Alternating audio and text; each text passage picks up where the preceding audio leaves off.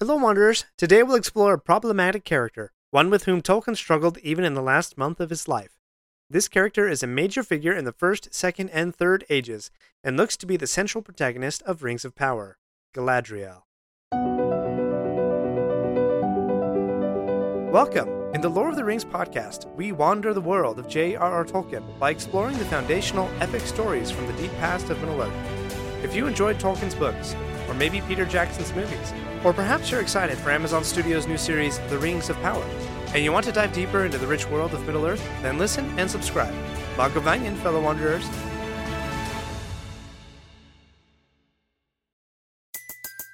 Everybody in your crew identifies as either Big Mac Burger, McNuggets, or McCrispy Sandwich.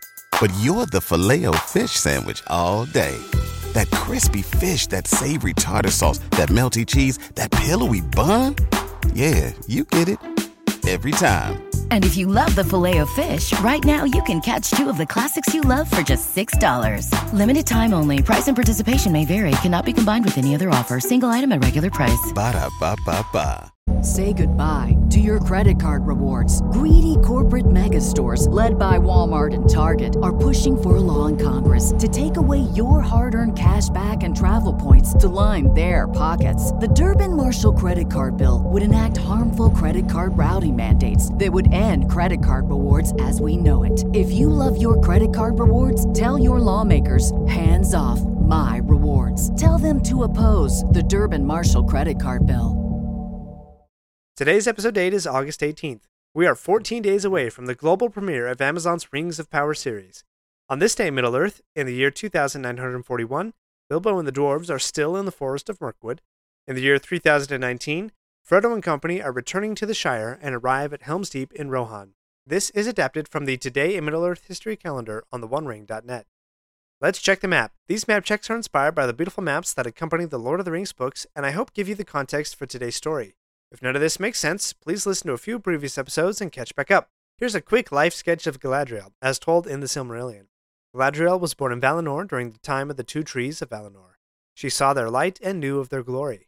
Of all the elves in Middle-earth, she was, quote, the mightiest and fairest, for she was, quote, of the Noldor and remembered the day before days in Valinor. After the darkening of Valinor, Galadriel crossed into exile into Middle-earth with the rest of the Noldor, and dwelt for most of the First Age with Celeborn and Melian in Doriath. Galadriel's brother was Finrod, who died in Sauron's dungeons protecting the Man Baron. At some point, Celeborn and Galadriel go east and establish more elven realms, eventually becoming the Lord and Lady of Lothlorien by the Third Age.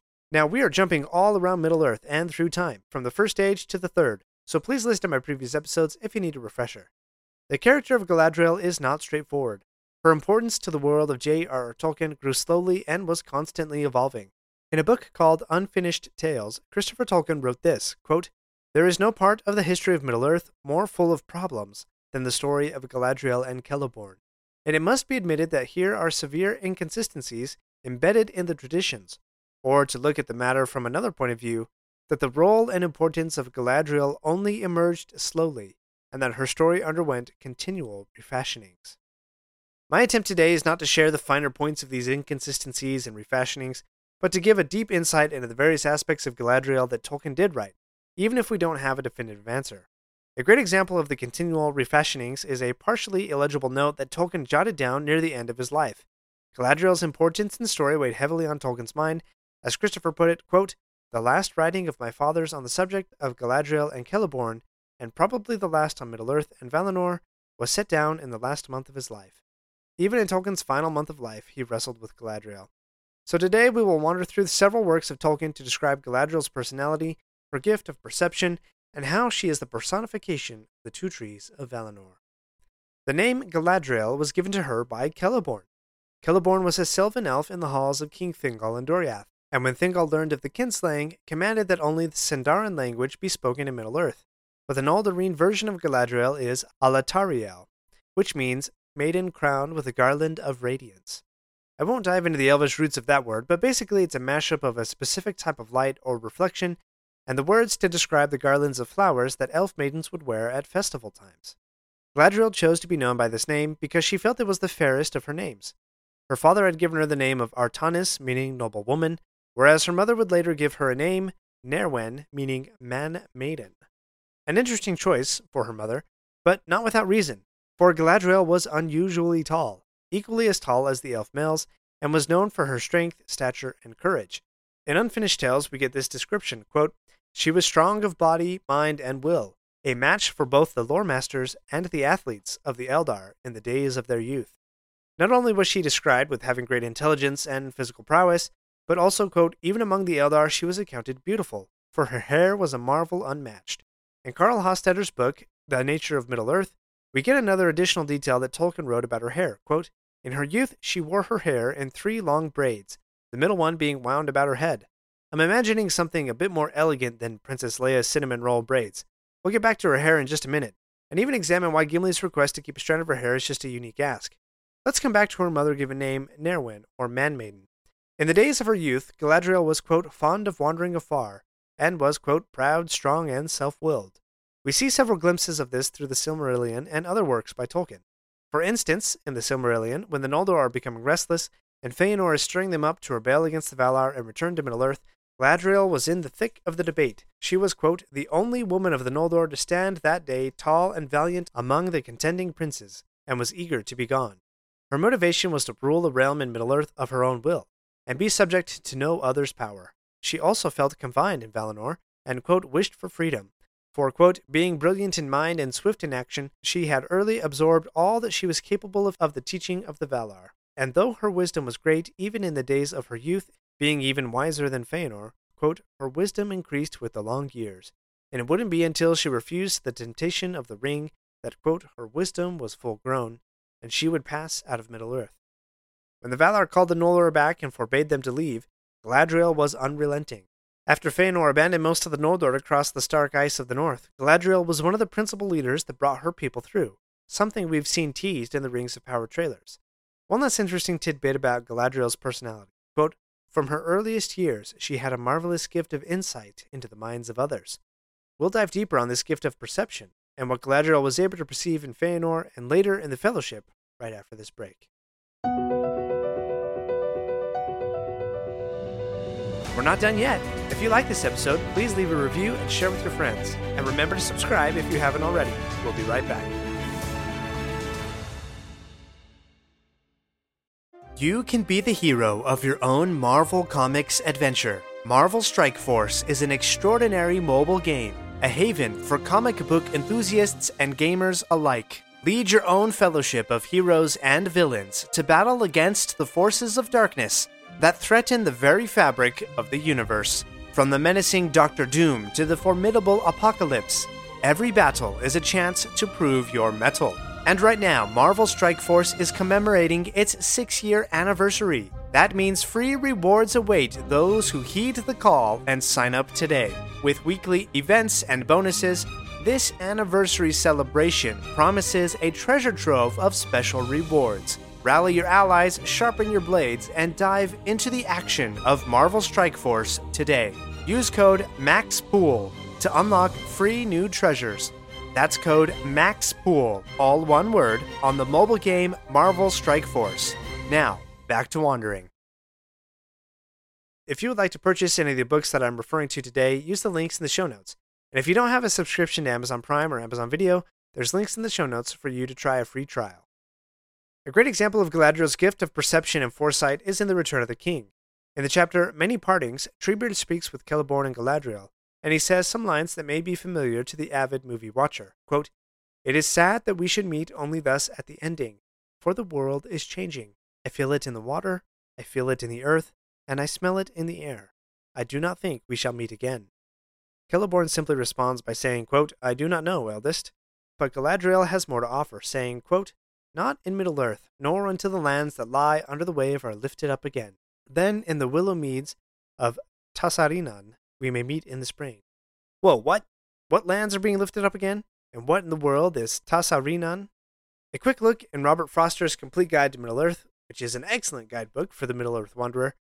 We learn that Tasarinan is Nan-Tathran. What? Nan-Tathran is a little part of Beleriand by the river Sirion and Narog. The whole continent of Beleriand was drowned under the sea at the end of the First Age. So Galadriel here is making a prediction. At some point, Beleriand may rise again, and then Galadriel and Celeborn may meet Treebeard in the willows in the spring. Another example of Galadriel's marvelous gift of perception into others' minds is when the Fellowship arrives in Lorien, and Galadriel, quote, held them with her eyes, and in silence looked searchingly at each of them in turn.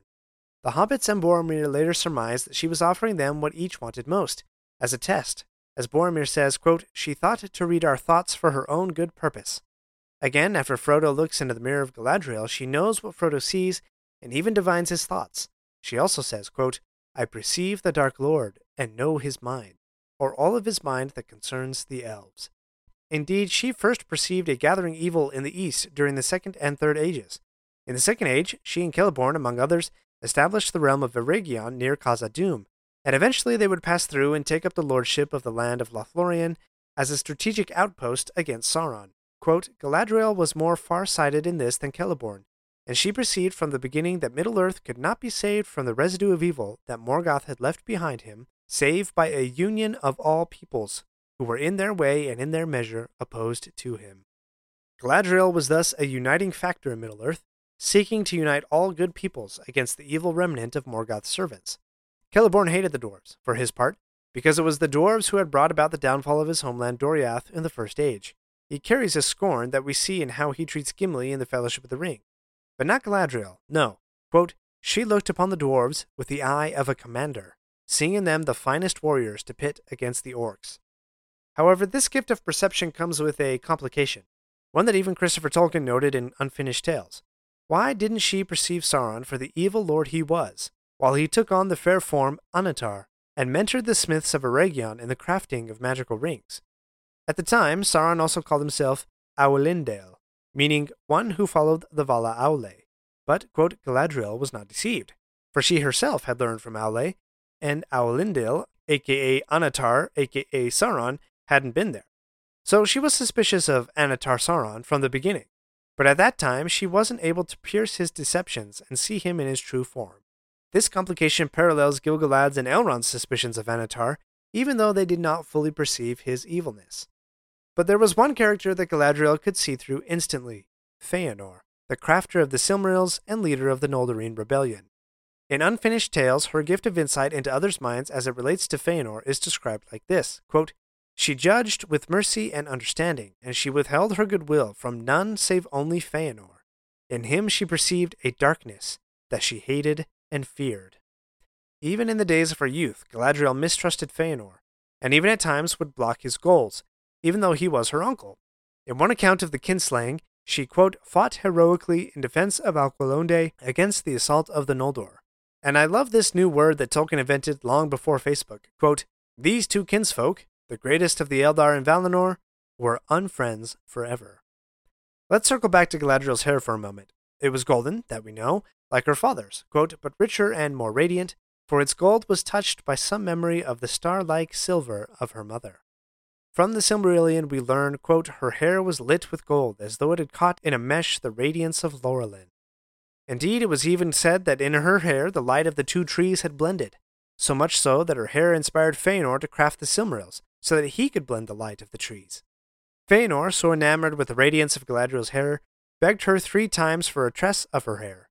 Quote, but Galadriel would not give him even one hair.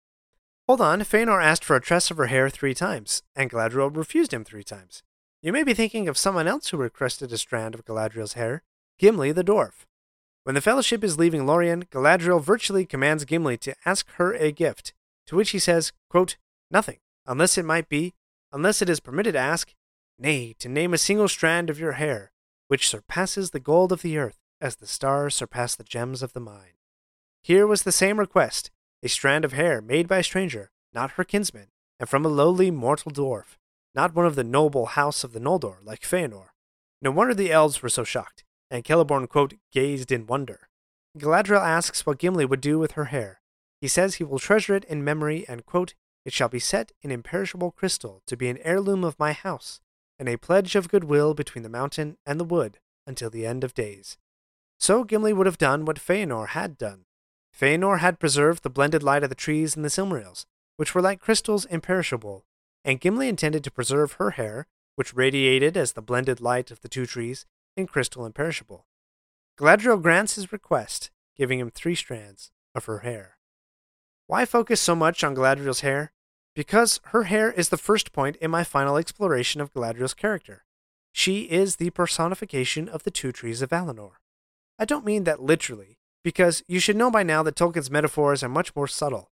For example, I mentioned a few minutes ago that her hair was gold from her father, but somehow also radiated silver from her mother. The 2 trees of Valinor were Telperion the silver tree and Laurelin the golden tree. Not only did Galadriel give Gimli 3 strands of hair, she also gave him a blessing. Quote, Gimli's hands shall flow with gold, and yet over him gold shall have no dominion. Thus gold would flow, just as golden light flowed from the flowers of Laurelin before the rising of the sun.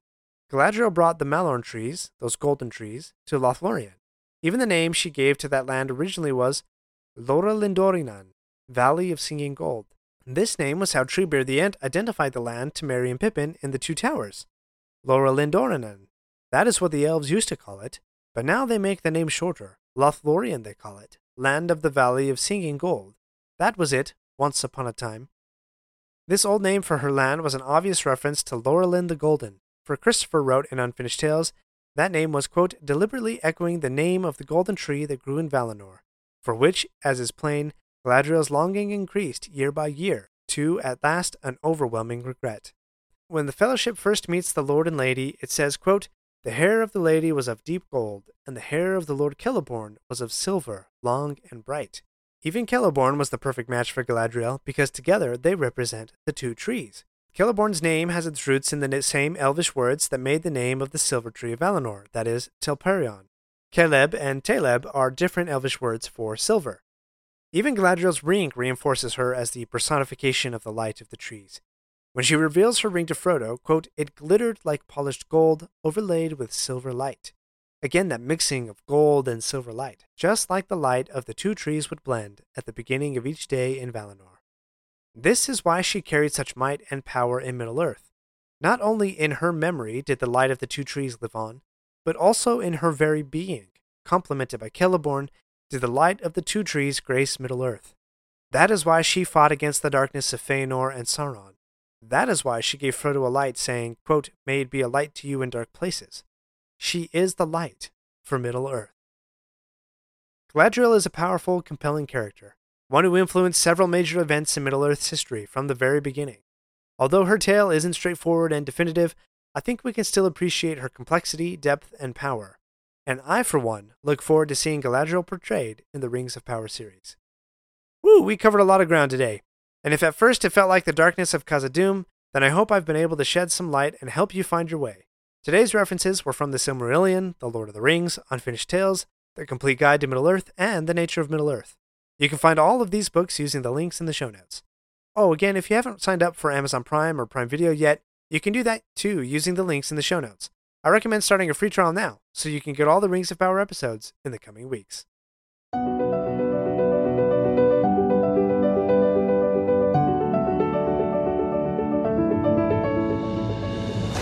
My friends, if you enjoyed this episode, let me know by subscribing, leaving a review, and sharing with your friends. Follow me on Facebook or Instagram at Lore of the Rings Podcast. For feedback on the show, please email me using the link in the show notes. Until next Thursday, remember, not all those who wander are lost. Say goodbye to your credit card rewards. Greedy corporate mega stores, led by Walmart and Target, are pushing for a law in Congress to take away your hard-earned cash back and travel points to line their pockets. The Durbin-Marshall credit card bill would enact harmful credit card routing mandates that would end credit card rewards as we know it. If you love your credit card rewards, tell your lawmakers, hands off my rewards. Tell them to oppose the Durbin-Marshall credit card bill. Everybody in your crew identifies as either Big Mac Burger, McNuggets, or McCrispy Sandwich. But you're the Filet-O-Fish Sandwich all day. That crispy fish, that savory tartar sauce, that melty cheese, that pillowy bun. Yeah, you get it. Every time. And if you love the Filet-O-Fish, right now you can catch 2 of the classics you love for just $6. Limited time only. Price and participation may vary. Cannot be combined with any other offer. Single item at regular price. Ba-da-ba-ba-ba.